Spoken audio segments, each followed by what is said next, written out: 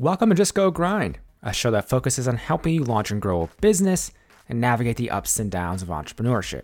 I'm your host, Justin Gordon, and in this episode, we have Emily Best, who's the founder and CEO of Seed and Spark, a platform that makes entertainment more diverse, inclusive, connected, and essential. In this episode, we talk about how Seed and Spark got started and why they made a big pivot in 2020, the story behind building the platform itself and how it took over a year to actually get up and running, what went into the launch of Seed and Spark, how Emily grew this company through live workshops. She ended up doing 120 live workshops per year, which obviously during the pandemic time has adjusted, the business model behind Seed and Spark, and what goes into a successful crowdfunding campaign. All of that and more in this episode. As always, these show notes are at justgogrind.com/podcast. You'll find links to everything mentioned in the episode. And you can support the show by leaving a rating and review over in Apple Podcasts. Without further ado, here is Emily Best, founder and CEO of Seed and Spark. Emily, welcome to the show. Thank you so much for having me. Yeah, I appreciate you coming on. And for people who aren't familiar with Seed and Spark, can you tell us a little bit about what the company is doing? Sure. I think for people who are familiar with Seed and Spark, they don't even know what we're doing because we navigated quite a hefty pivot this year. We, for the last 8 years, have really been well known for generating greater equity and inclusion in entertainment through our education programs and crowdfunding platform, right? We've been really dedicated to helping creators from anywhere and everywhere get their stories made and seen. But about 2 years ago, a sort of new challenge popped up, which is our creators who were really leveraging our platform to build sustainable careers, right? Like building a direct connection with their audience, like building tools of entrepreneurship for themselves. They started coming to us and saying, we see a problem because we're not only about building a sustainable career, we're actually really interested in making cultural impact with our work. And right now our work is being delivered through social media marketing and on streaming platforms. And both of those things are completely dominated by recommendation algorithms that create opinion silos. So effectively, in the great democratization of distribution, we are only reaching people who already agree with us. And that's not the point. So, and I apologize if you hear a screaming toddler in the background. Life happens. That's what toddlers do. That's exactly right. So this was a really interesting problem. How do you reach audiences who don't necessarily self-identify as the audience for this work at scale without using social media or streaming? And a shrewd advisor of mine said, the workplace is the most diverse place most people are in their lives. And I thought, well, that's so interesting. So it was a 6-month research project and a big beta test. And what we've built and launched is Film Forward. And it's a comprehensive corporate and organizational training program for building soft skills in the workplace needed to build truly inclusive workplaces built around film. So we leverage the films that are already getting generated in our platform by our creators. And we build education modules around them and deliver them into corporations to change those workplaces and make them better for people. So we are aligning these films making money with these films making impact. That's awesome. And that's really where we're focused for the foreseeable future. Now, don't get me wrong. Crowdfunding and education are not going anywhere. That is our connection to our community. But that's we really see now that we have to have a place to put all that incredible content, and we have to be able to deliver on more than just the notion of a sustainable living for our creators. On that note then, Emily, just going a little bit deeper on that, you mentioned, and you said 6 months to kind of develop that. What went into that in terms of figuring out what this was going to be and how you're going to create this? I tweeted, I would like to talk to all the diversity and inclusion professionals you can connect me with. And I got 300 recommendations. Oh, shit. So it turns out it's been really useful to be sort of in the diversity and inclusion space for the last 8 years, because it turns out like I'm 1 degree of separation from everybody else doing this work. And so we made our way through the list, and we just started reaching out to people and asking if they would talk to us. And we designed a research project. So we had a list of questions we would ask a person if they were a corporate leader versus like directly a diversity and inclusion professional, or an educator, like a consultant, somebody more broadly in like learning and development. And so we asked everybody the same set of questions. It took us, I think, 4 months to make our way through the list to the best of our ability. And really it was the generosity of those hundreds of people who gave us 30 plus minutes of their time. And then we synthesized that research and realized there was a really common set of problems. Engagement. So getting employees to actually engage in soft skills training, in diversity and inclusion, in the ideas of inclusive leadership or a diverse workplace. Number 1. Number 2, getting actionable employee intelligence. So, when companies send surveys out to their employees are like, well, I'm kind of just going to tell you what you want to hear, right? Yeah. So how do we get good data and deliver it safely and anonymously in such a way that these companies can gain? And this was the third big gap, where like the real strategic insights they needed to make decisions. So, there's a lot of obsession in diversity and inclusion specifically, but in a lot of corporate education on like metrics. What are the metrics, right? What are the KPIs? And the truth is, like, that data is just stuff you need to make a decision. Right. Right? It's stuff you need to decide this is valuable or it's not, right? So if we could deliver key strategic insights that made decision-making easier, we figured that, well, that's data. And so we built Film Forward. And we launched it in beta with a couple of companies. We had one very large company that took a big risk on us to pilot this program. So we got to learn a lot really fast. And that's how we got it started. How did you get that large company on board? Well, you'll remember that I had just spoken to 100 some odd diversity and inclusion professionals over the previous 6 months. And it would turn out, well, that was a really good lead generation idea. So once we built something, I had a lot of people to go back to and show it to. Makes total sense. And then taking a giant step back, with Seed and Spark, how did this company get started in the first place, Emily? Yeah, that's a very different direction. I was making theater in New York, very downtown theater.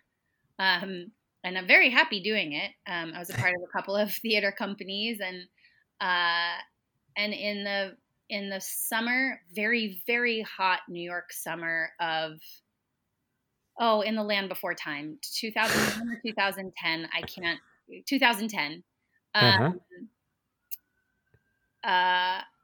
I was producing a play. It was a site-specific play. We were playing to about 35 people a night in the living room of this mansion. But it got written up in the New York Times, and because we were secret about the tickets, because this was like legit someone's house, New Yorkers hate being told no, or they love us. They love knowing a secret. So we sold out before we had even started.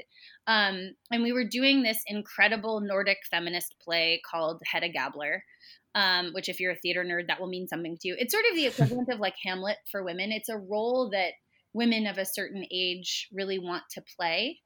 And it was being played by a sort of inappropriately young for the role actress named Caitlin Fitzgerald, who's a phenomenal talent. And now you see her on all sorts of TV shows like Succession.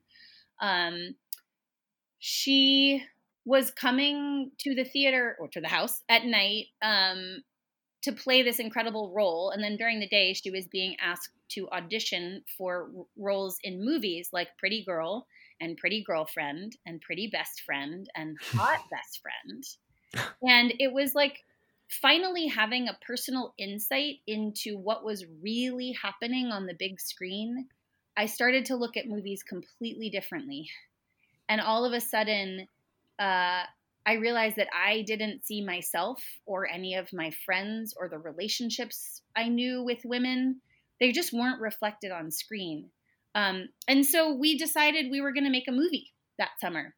And because I was producing theater, they were like, well, you'll produce the movie. I was like, sure, I'm sure that's fine. Okay. It would turn out to be way harder than anything I had ever done before.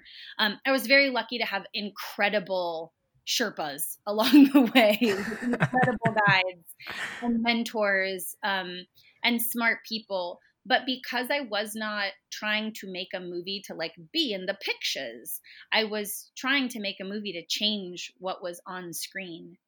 I was asking a really different set of questions. We ended up crowdfunding for a portion of the budget. But Kickstarter and Indiegogo were really kind of brand new back then. And we didn't really want to ask for a pile of money. We wanted people to know what it would take for us to tell a different kind of story about women. So we made a wedding registry of all the things we needed in order to make this movie happen. And we listed them on a WordPress website, and we put a little PayPal link at the bottom. That integration, by the way, is still the most technical thing I have ever done as a founder of any kind. Amazing. At one time I set up a Calendly link, these things. But we integrated a PayPal link at the bottom and just started sending it to our friends. Yeah. We just started sending it to our friends, and we were benefiting from the days of the Facebook open social graph, where when you posted something, your friends would see it and all their friends would see it. This was the pre-oppressive algorithm days. Good times those were. Yeah, I know. It was a moment. We had a moment where it really could have been much more beautiful than it is now. Yeah. Money ruins everything. Yeah, and we raised not just the $20,000 we needed. We raised $23,000 in cash, and then hundreds of thousands of dollars in loans and gifts of things like locations and lots of goods and services.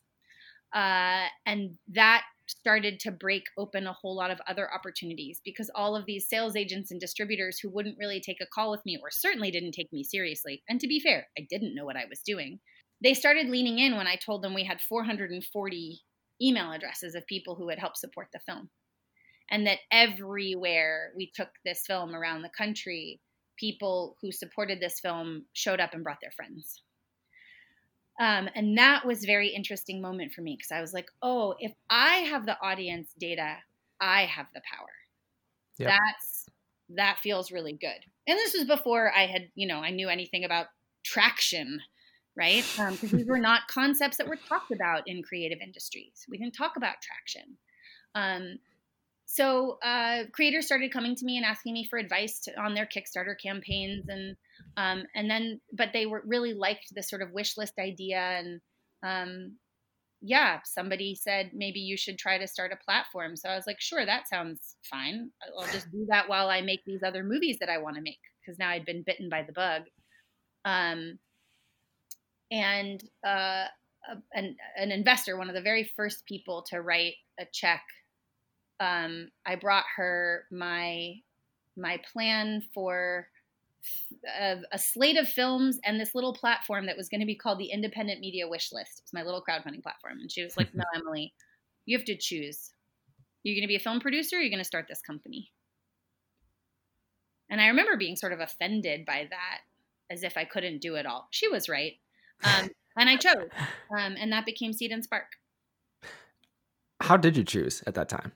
It was clearer to me that I could make a larger impact. So at that time I was, putting together a slate of like 3 films. And as I started to think about Seed and Spark, I think about like, it probably would have taken me the last the last 8 years that Seed and Spark has been alive to make the films that I had on that slate. And instead, I don't know, let me go to the homepage really quickly here. Yeah. Because we have a ticker that keeps me informed. 2,223 new movies and shows have been made. Jeez. Since we launched. And most of those just in the last couple of years. Yeah, we're just about to cross, probably by the end of today, we'll cross 28 million raised. Wow. So yeah, I think it became clear to me I could have a much larger impact on what was up on the screen if I built a platform instead of made a couple of movies. And I'm back to making movies. I'll have a movie coming out next year. I've made a web series and, you know, executive produced where I can, because I still think it's such a powerful, consumable form of storytelling, but we're losing its power when everything is delivered by a recommendation algorithm that doesn't give a shit if you change your mind Yeah. or challenge your worldview. It just wants you to keep you watching on the platform. To the point of then, you obviously made the decision to go the platform route, and you've had a massive impact through that, and way more films have been created because of that decision you made. But what went into creating the platform initially, Emily? Oh my God. You know, I feel lucky almost that I don't really remember, because that's 8 years ago now. Yeah. Like, here's what's in my memory. My boyfriend at the time was a chef. He worked really, really, really long hours. And he would leave, and I would be at my desk in a bathrobe working on my computer. And he would come home, and I would be at my desk in my bathrobe working at the computer. And he'd be like, "Have you eaten?" And I'd be like, "Maybe."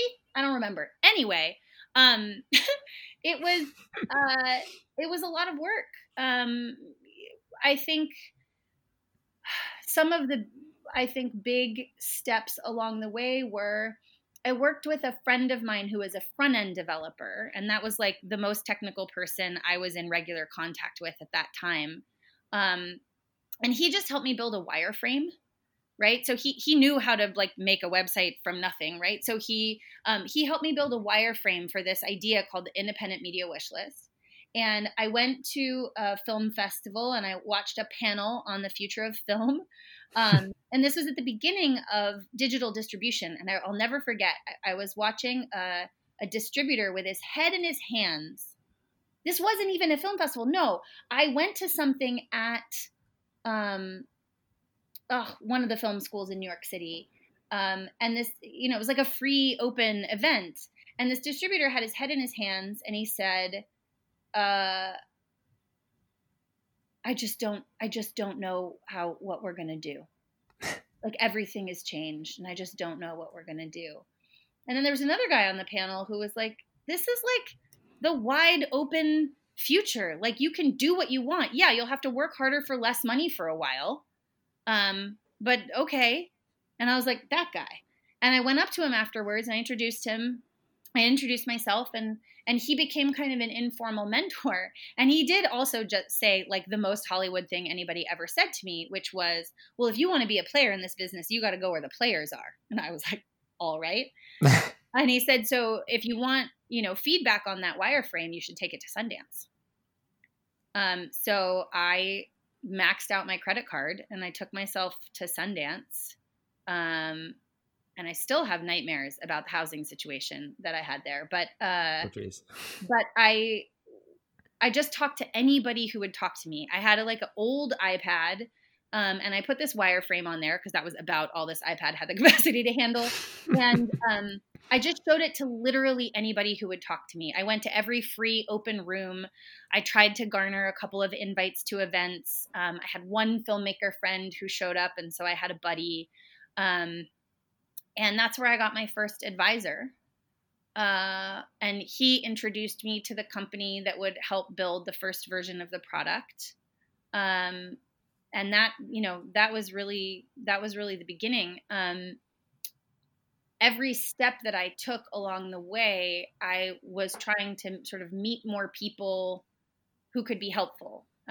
You know, and a man who seemed to have enough money to invest, right? And had been in business for a long time. So I was just like, I just kept in touch with him and, you know, kept him up to date on our progress and listened to the hard questions he asked.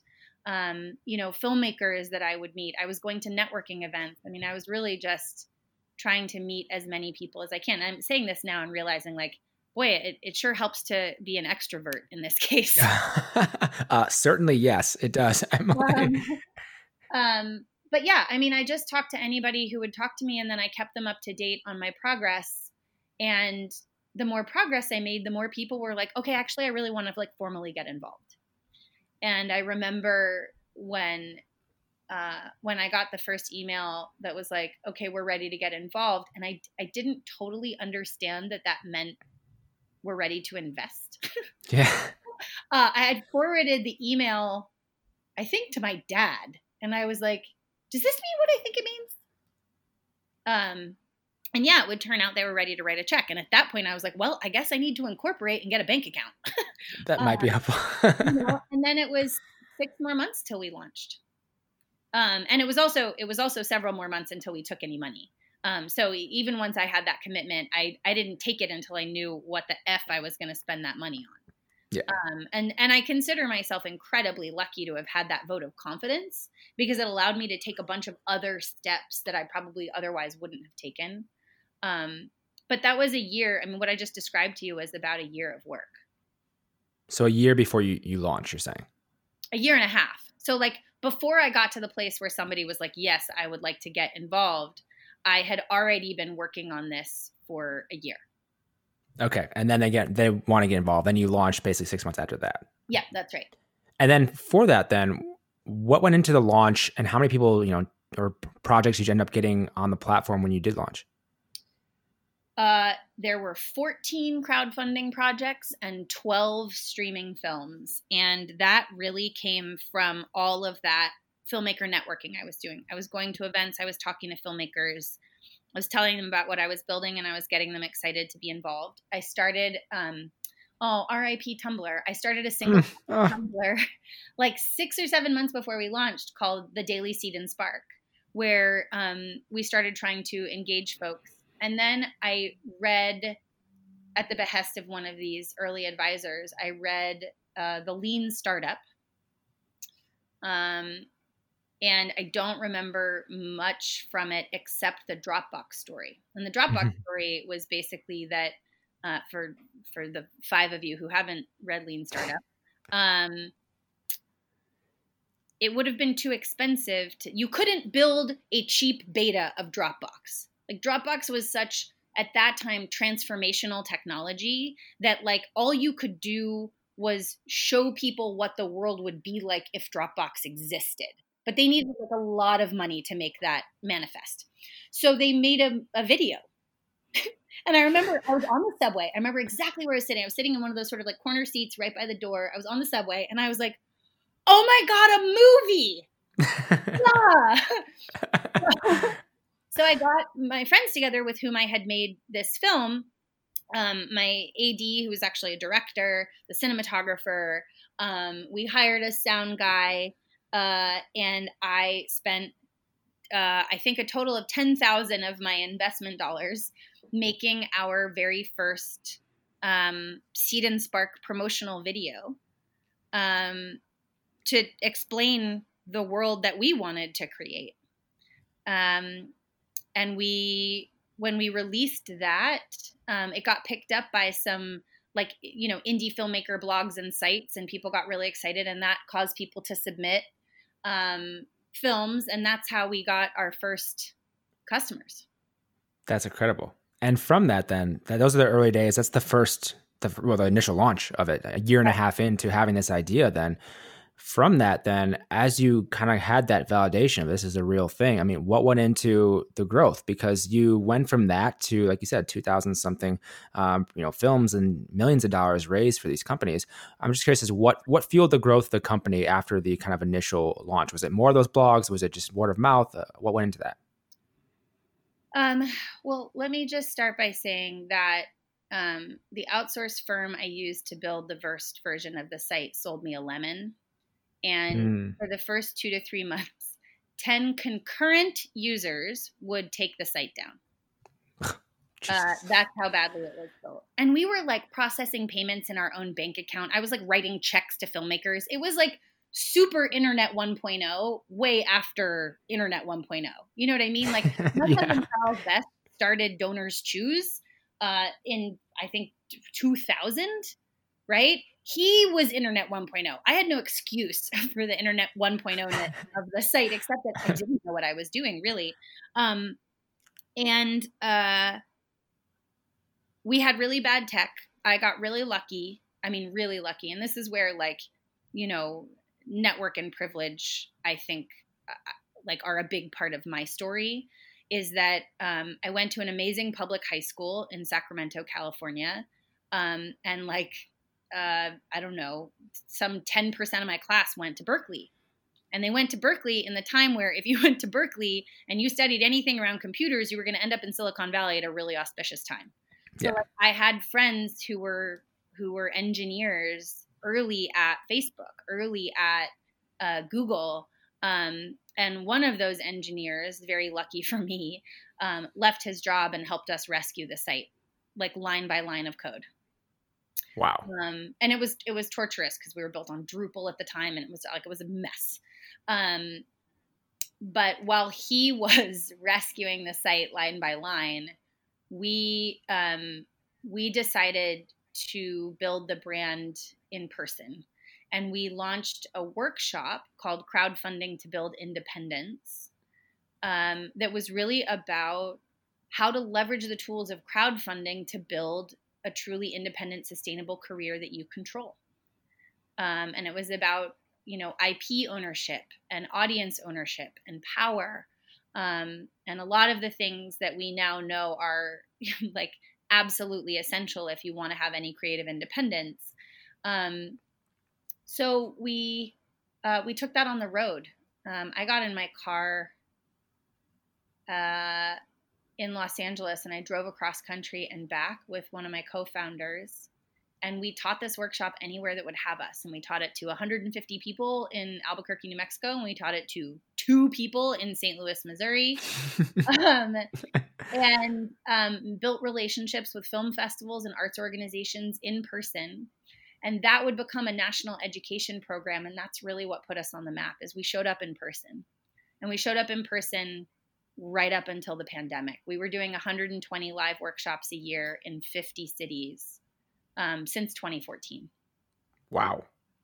Yeah. And like partnerships, we built relationships with almost 1,000 organizations at this point. I think the list is like 880 something. Film festivals, arts organizations, nonprofits, educational institutions, government arts agencies, film schools. Maybe I already said that. Anyway, and people who were interested in cultivating a vibrant artist community and who needed content for those artists. And we still teach at some of the top institutions. We teach about crowdfunding, we teach about pitching, we teach about distribution. In those 120 workshops per year, obviously you had a network you had been building up from talking to so many different people. How did you go about deciding on where? Was it just anywhere you could possibly do a workshop because you reach more people, or what went into that side of things? Obviously, it's a lot. It's a lot to do. I'm curious. In the beginning, it was literally anybody who would have us, right? Yeah. Like we were in no position to be discriminated. Over time, we became very intentional about the diversity of our network. Yeah. So we really wanted to go to historically marginalized and under-resourced communities where it was only dumb reasons that they didn't have the resources that everyone else had. And those dumb reasons are like racism. Yeah. So, so we spent, I think after the first 2 years, we started to really be meticulous about partnering with organizations that would give us the most diverse demographic and geographic footprint we could find. There were places that we went that we realized, we would meet a ton of really interesting creators, right? So we'd go back there. And there were places where we'd sort of see the same old people every time. And so it was, less valuable for us because, those were maybe creators that we were already in touch with. So it has become much more about, expanding our network and our reach. And it's been really interesting. During the pandemic, we did a workshop on Friday with Kat Candler, who's a showrunner and writer, director, producer, although she's writer, director is what I should really say, because that's the work that she really loves. We had people attending from Indonesia and Brazil and New Zealand, and I feel like people who woke up in the middle of the night to watch these workshops. So, so our footprint has really expanded, and I think that is very exciting for us as some small silver lining is that obviously when you're doing things in person, there's people who can't make it, Yeah. right, at that day and time. So now we have a much broader and more flexible reach. One thing we haven't discussed yet with this, obviously it's a business as well. What is the business model behind this? Yep. On the education side, we garner sponsorship, and we have a pay what you can model. So if, after, we always want to present our education for free. That's part of the access promise of the platform. But if creators want to chip in, $10 or whatever, $1, that's great. And then crowdfunding, we take 5% of cash raised, which is pretty industry standard. And then on the corporate side, it's a SaaS platform, right? So it's a SaaS model, right? It's a per seat subscription and an onboarding fee and a monthly customer success fee.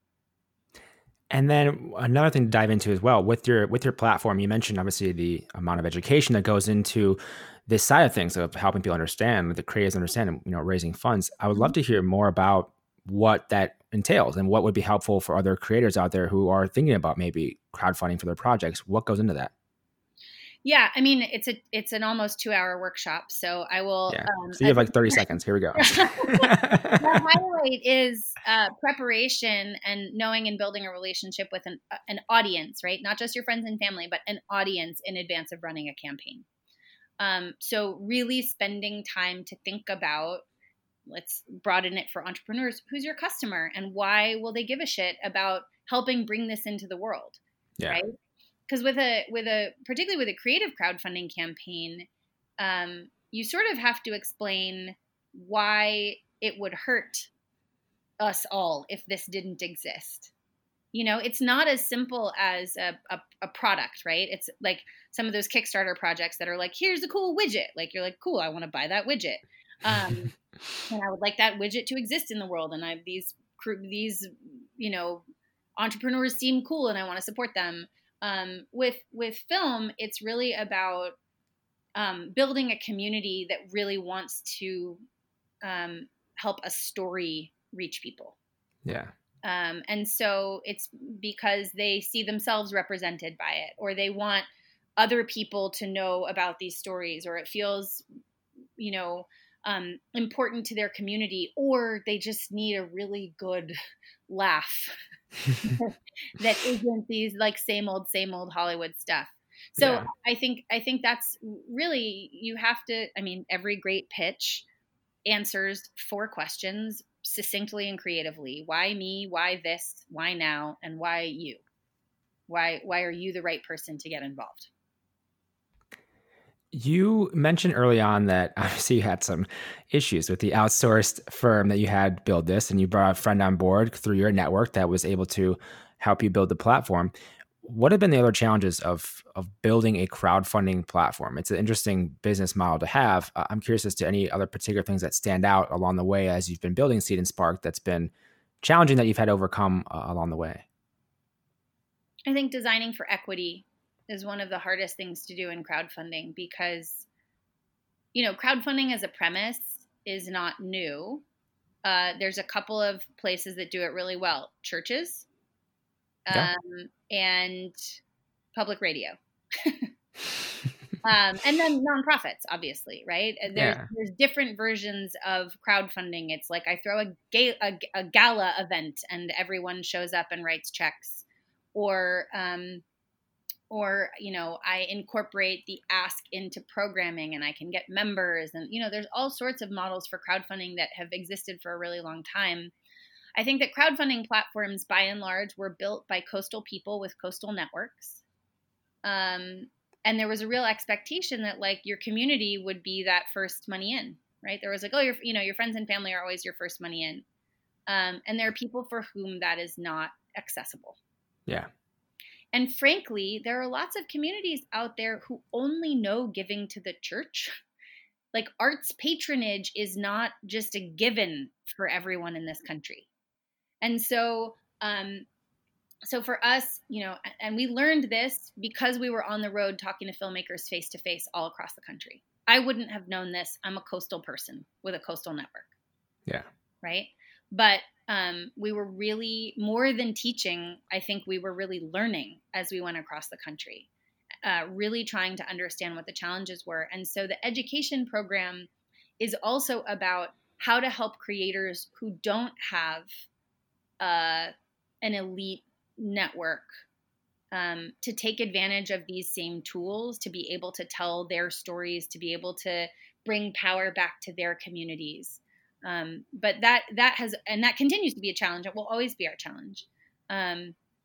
Designing for equity, and there are pieces of inequity that we don't know how to touch yet, right? So we're already assuming people have access to the internet, right? Which in and of itself is already creating a stratification. So we have a long way to go.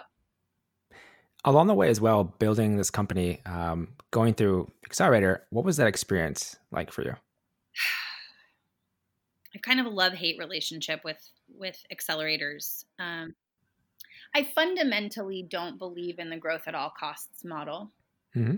And most accelerators are built to sort of like spin up, become investable, sell, make a very small pool of already very wealthy people wealthier, and spin the innovation into one of, 12 to 20 companies that are making the purchases of all of these startups that also PS are owned by those same wealthy people who are making the investments. So they're making money on two sides of the business and concentrating the innovation and the capital. And fundamentally, I think that's a bankrupt thing. We're not building Seed and Spark to get rich. We're building Seed and Spark to shift power to communities through creativity. And that's fundamentally at odds with like most capitalist structure. But this is also the framework we have to work in. Like, this is what we got. And I wasn't in a particular program that had a lot of understanding of impact. I could have done a better job of selecting the right program for me. I do think we learned incredibly well how to interrogate the most basic assumptions of our business. It helped us develop a real meaningful process for product development, as opposed to like, I think we should build this because that sounds good. We learned a ton about, around product. I think, building stuff that people actually are going to use. And I struggled because they wanted me to tell a very specific story about my business, which I succumbed to. And then I spent 9 months telling that story and being really miserable and not really being able to raise any money with that story because that wasn't what we were building. Yeah. And I realized after a while, like, I don't want to have a cap table of 5 to 7 prestigious white men when I'm trying to build a business that's about like meaningful equity. And I was going to have to take a really, really different tack if, for example, cap table diversity mattered to me, or investor diversity mattered to me. And there was not a lot of space inside the program that I was in to be thinking about that. Doesn't mean there aren't programs that aren't slated towards impact, but I also think that the sort of notion of impact investing or double bottom line investing is challenging because at the end of the day, you will be forced to make a choice between profit or impact. And the one that you choose, well, that's actually your bottom line. Right? So, yeah. So there's only single bottom line investing. And ultimately, like, I really wanted to look for values alignment. And it took me a long time to figure out, like, to disentangle myself from the larger kind of startup thinking, and be able to raise money my way and build the company my way and those things. And to that point then, Emily, how did you have those conversations with the people that did invest and the people that you did think were aligned with you? Because for other entrepreneurs out there who maybe feel a similar way, I'm sure they'd be wondering the same thing. Well, how do I find those investors? Or, who are some of those people? How'd you go about that then? I talked to everybody I had met who I really liked. And I was like, introduce me to people you really like. And I don't really care what the check size is. I just want to meet a bunch of really great people. And that was a much happier time. Like, even when people didn't invest, they were like meaningfully excited and actually offered help and actually helped make other introductions. And so that made a huge difference. You know, I do think right now, you know, they say it's not what you know, it's who you know, but it's also like, who do you vibe with? Who do you actually actively like? Yeah. I think there's a lot more to the no asshole policy than like a cute phrase. You know, we have seen some dark times in this business, and our investor and advisor pool has rallied behind us time and time and time again, and like kept their faith in me and their faith in this team. And, you know, it's just building a business is almost unrecommendably hard, to be perfectly honest. Like, I woke up this morning and I really didn't want to do it today. I really didn't. I'm burnt out. So much of our success has come at like personal expense to me, and I need to change some things about my relationship to building the business in order to continue to scale it. One of my early advisors said to me, to scale your company is to scale yourself. And that has never not been true. Yeah. But you have to really you have to know that and then be willing to do it and go through that pain, because we don't make anything easy in this country. On that note, Emily, how do you, I mean, because it is so difficult to build a startup, and I've obviously interviewed, I mean, hundreds of people now at this point who all have different ways of going about this. How do you recharge? How do you plan on then recharging if you're not doing it correctly now? You mentioned, like, how do you plan on doing that? Or how have you currently, you know, recharged, step away from work, kind of keep going? Yeah, I mean, I want to stop and say, like, I've never had to do what I'm doing in a global pandemic, in such a grotesque political environment. You know, I have a family member who's ill. Like, there are personal pieces to this that make it challenging. And the truth is, like, life goes on while you build a business. And so you don't really get to protect yourself from the other things that can happen in the world. And that can really influence your energy for what you're doing. So I have an incredible and passionate team. And they are the reason that we continue to survive and thrive. So hiring really well is one of the ways that you are able to step away and recharge. You have to have just a crew of other entrepreneurs and business builders around you who you can talk to in great confidence. You have to have great advisors. You need to not have assholes on your cap table. Yeah. And set a schedule and stick to it to the best of your ability. You know, I work from 10:30 to 5:30. I start late because we're in a pandemic and we don't have childcare. So I take the kids until 10:30 in the morning. My husband does the rest of the day.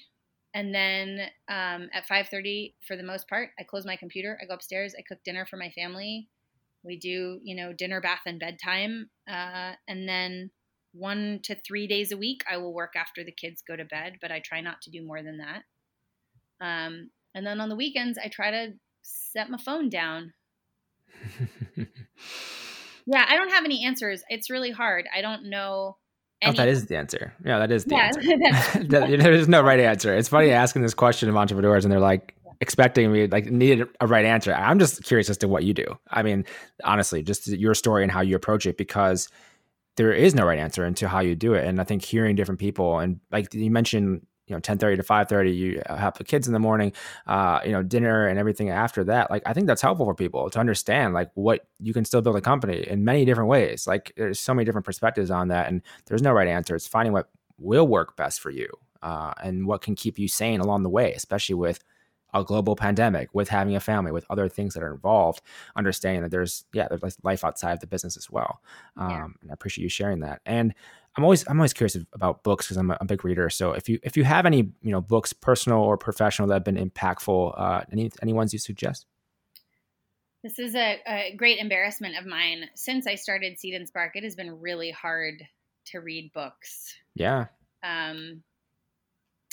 I think this is a little unfair because I happen to have been interviewed as a part of this book, but I think Leapfrog Hacks by Natalie Molina Nino is a really exceptional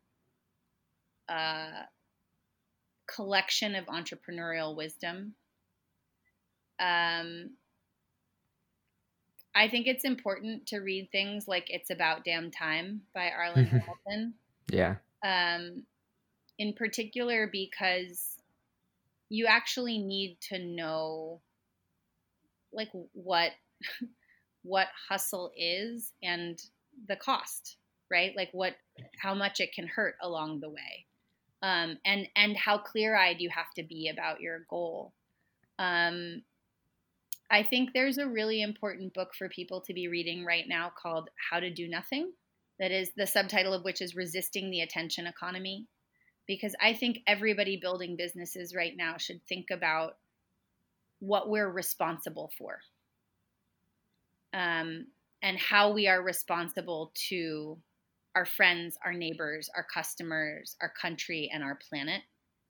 And so reading things that don't put entrepreneurship on a pedestal, that don't put digital technology as the solution for everything on a pedestal, I think that part is really important, or you end up building really irresponsible and harmful businesses. Emily, where can people go to learn more about Seed and Spark and connect with you as well?